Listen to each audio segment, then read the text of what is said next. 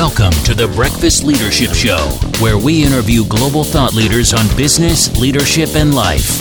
Here's your host, keynote speaker, best-selling author, and chief burnout officer of the Breakfast Leadership Network, Michael Levitt.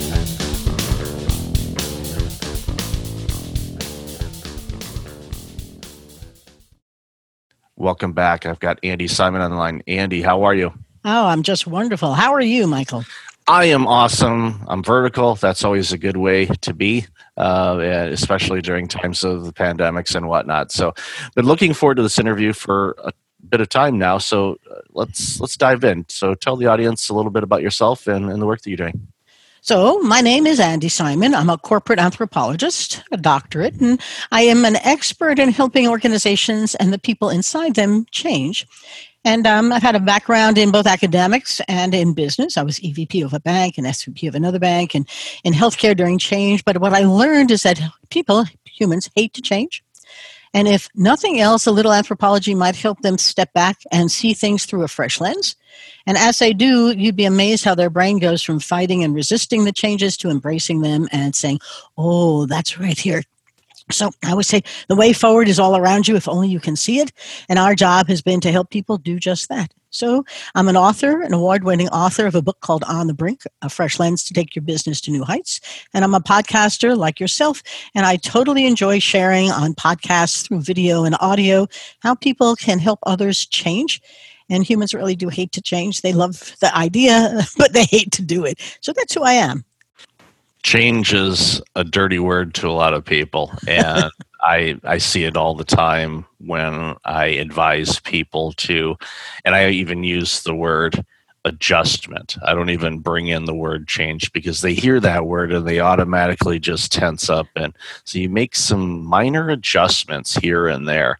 And they're like, okay, I can do that. And I'm with you on that. It's so many people are afraid of it because they think it's this big job. And for some people, it might be. It might be really transformational for them to go through the work because they have to look within, and sometimes people are afraid to look within because we're our own worst enemies in many ways, and especially now during this pandemic where we do have an opportunity to make some adjustments or changes in our lives that could make us better off once we get to the next normal. So many people feel paralyzed and they don't want to take the necessary steps that they need to do in order to get to the goals and the things that they want in life. Well, it's not personal. The brain hates it because that's how we've protected ourselves to survive. And our cultures and the stories we share are really our conversations are our reality. The way the brain works is it takes data and forms a story about it. And once you have that story, you think that's reality. It's just a perception of it. And you're always the hero in that story. So you only see the things that affirm what you believe to be true. And the line I like to say is, the only truth is there's no truth. But once you have that wonderful perception of reality, your brain is very happy keeping it, even if everything around you has changed and it's no longer relevant. And so now the question is, how do I get you to change your story? And how do you visualize a new you or a new business and really come to grips with the changes that are taking place? I often tell my clients, think of this as a play. You really know Hamlet very well, but tomorrow we have to play Macbeth. What would you do? You'd find the script or you'd write the script. And then you begin to rehearse the script. And then you'd have a director to help you figure out where to stand on stage. Well, we're trying to do that today in a moment. I used to say, if you want to change, have a crisis or create one. Little did I know COVID was going to give me my crisis. And I tell people, don't waste the crisis, because I have clients who say, I've been trying to do something for 3 years, and all of a sudden I can do it. Or I wanted to go after that market, and I can't tell you how easy it is now, because everybody is unsettled and unsure, and all the certainty that we want to protect ourselves is gone. And so in uncertainty, don't waste a crisis. And so as we help companies change, to your point, they do resist until they realize maybe this is a crisis that you have to address. Now the question is, what's the new script and how do I play it? And I appreciate that humans resist because it's scary. What will I fail? Will I have my job? How do I do this? Will my business grow? All the uncertainties. But yesterday isn't tomorrow, and we are futurists. Our podcast was ranked in the top 20 futurist podcasts. but humans are all futurists. We have to see tomorrow to live today. And that's what we begin to help them do. So as your listeners are listening in, think about the story you believe to be your truth. And what are you going to have to do to change it? And then change it. Manage your mind. So it's exciting times for us. We're having a great time. Lots of customers and lots of interesting work to do.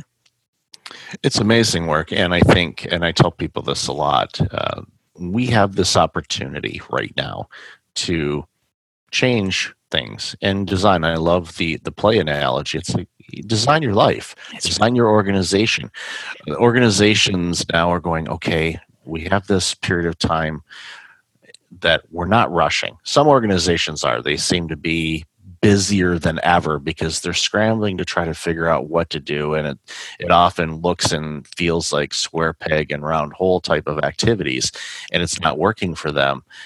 But instead of just saying, okay, what would we like this to look like? Where are we now? Let's connect the dots and give that opportunity to your people and your organization. And when you do that, some great things happen. We go back to the Great Recession back in 2008, 2009, and we think about all the innovation that took place back then.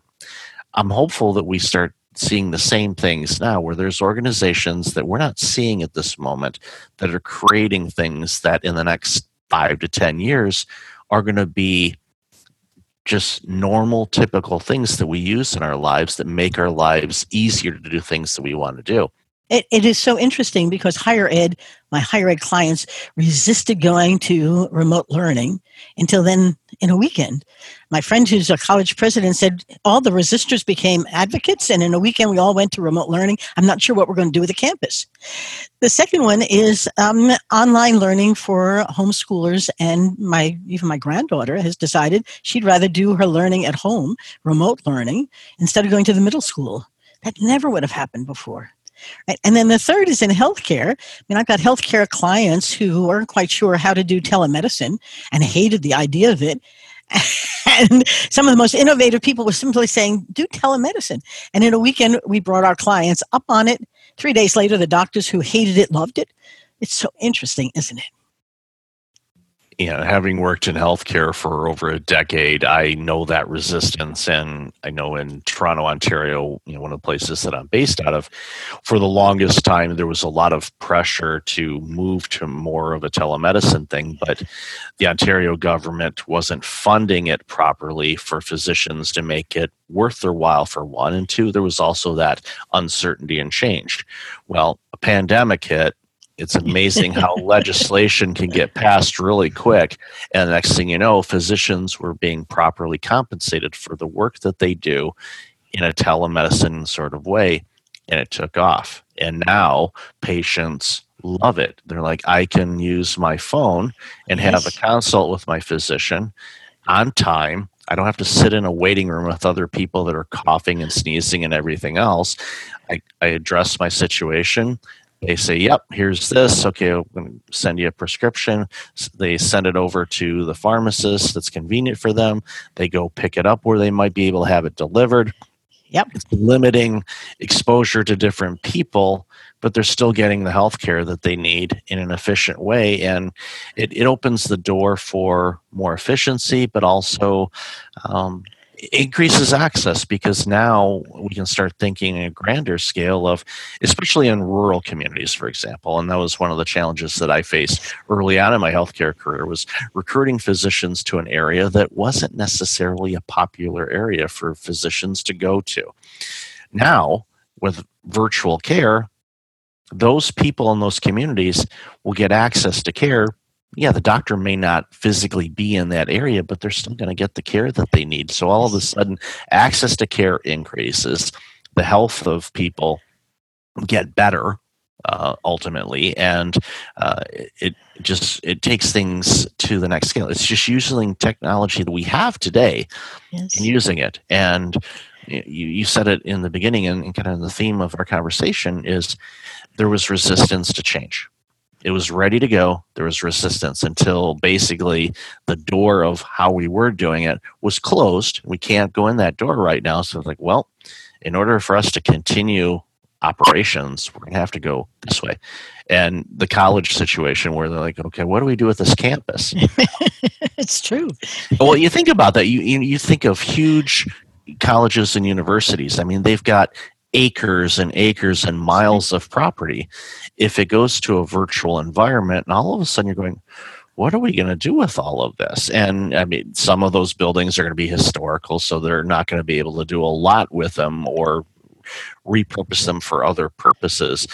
But it's going to be an interesting, and I look at it. I mean, I know I'm not diminishing what's going on with the deaths and loss of life and everything like this, but I look at this situation as an opportunity to do things better. And we have that opportunity and chance to do that with what's going on right now. The interesting part, Milton Friedman once said that change comes in little dots until all of a sudden it explodes. And I hear that all the time. It's a little change, then you're off a cliff and you're flying in a whole new way. The accelerator here has been this crisis. And one of the things that I'm finding is that generational differences and gender differences are coming through quite profoundly. And so I had one client where the elders who were the board and so forth could not understand why the juniors all had very different work-life balance, different ways of using technology, different ideas about how to grow the business, and the intergenerational challenges for the CEO were profound because they spoke different languages. It was as if they lived different lives. One was heavy into video games, and the other had no idea what that was. One used to play baseball, and the other bets on it. It's a very interesting challenge. And then we have the gender differences. And for women who, 40% of the businesses were owned and run by women before the pandemic. And a huge percentage of those were by women of color, who often were building very successful businesses. Some were, necessity businesses, but there's a huge influx of women with different talent and attitude about how are we going to blend this work-life balance. And some of my clients that I've been coaching, first I had to get the husband off the couch from watching his games so he could take care of the kids who were fighting, while she took care of her finance stuff for her company. It's interesting to watch the dynamics.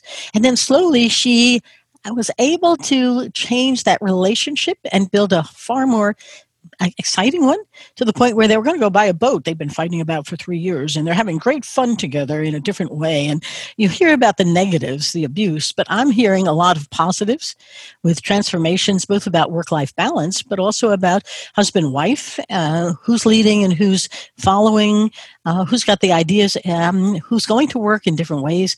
It's a very profound moment for us.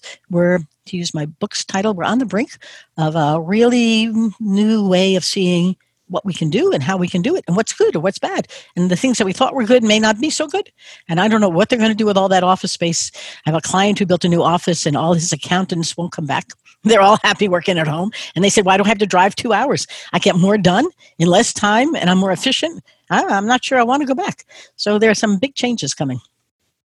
Huge, and definitely in the commercial real estate space, because the cat's out of the bag. People have proven for the last 6+ months that they can get the work done without physically going somewhere. And from an organization standpoint, you look at cost savings. Of course, initially there may be some challenges with getting out of leases and whatnot, but I think at the end of the day, how work looks is going to be different, and that's a good thing. You mentioned before, someone that plays video games to the other person that has never played a video game or played on an Atari 2600 or an Intellivision device. Kind of date myself. I had those. Yes, I went through many joysticks on the Atari. But we think about this right now in the workforce. There are 4 generations. At least right now, we've got the baby boomers, Gen X, the millennials, and Gen Z. And in a short period of time, the generation after the Zs are going to be in the workforce. And because people are living longer, there may still be baby boomer generation in the workforce, or they should at least be around in advisory roles. And I implore organizations, I'm going to get on a soapbox for just a moment, please utilize the expertise of people that have been in the workforce for a long time. They see things that us younger generations won't see, because we've only based on the experience of what we've had. And looking at the longitude of that experience is amazing. So do not diminish that. So I'm going to get off my soapbox now for that. But at the end of the day, we've got the diversity of the different ages, but we also have the diversity of gender and race that brings new skill sets to the workforce that can make organizations richer. And I'm not just talking from a financial standpoint, I'm talking about from a culture standpoint and doing things and being more cognizant of what's going on in the world instead of just being the P&L statement as how we operate our business. Like, what are we doing in this world to make an impact to the people that we serve? And it's exciting to see what's happened, and it's also exciting to see of what's going to happen now that we've got this, I don't want to call it a clean slate, but we have this opportunity to really make things better for society in every aspect of life. And I think this period of time that we've been in this pandemic will hopefully create some opportunities for people to carry that forward. Well, the idea of a triple bottom line I find extremely compelling, and I'm watching as people are struggling with this. It's very interesting to watch which ones can keep it in the front of their thinking and which ones are letting it drop by. It's the same thing with diversity, equity, and inclusion. Things that we say don't mean we do, and both of those are sidebars to profit and loss. And unless a board, and the board really does need to have a diversity of people on it, both people of color and men and women, because the cognitive diversity, as well as the perspectives they bring, make better businesses. And all the research is showing that businesses that have more gender diversity and ethnic diversity, racial diversity, do better. And the logic would say, how do I capitalize on that and really and build it? But you did say something important, and that's about boomers. Many of the boomers have lost their retirement, and it's they have businesses, 67% in the U.S., 67% of the businesses were owned by boomers. There's, on the one hand, tremendous wealth, but it's caught up there. And the other hand, what am I going to do with that business? How am I going to value it? How am I going to sell it? How am I going to pass it on to the next generation? Will there be one? These are profound questions. So to your point of not losing the talent, they in turn can't lose the jobs. And often they are unclear. This next phase is unclear to them. They prepared well to grow the business, and they prepared well to be successful. And they're now prepared for nothing.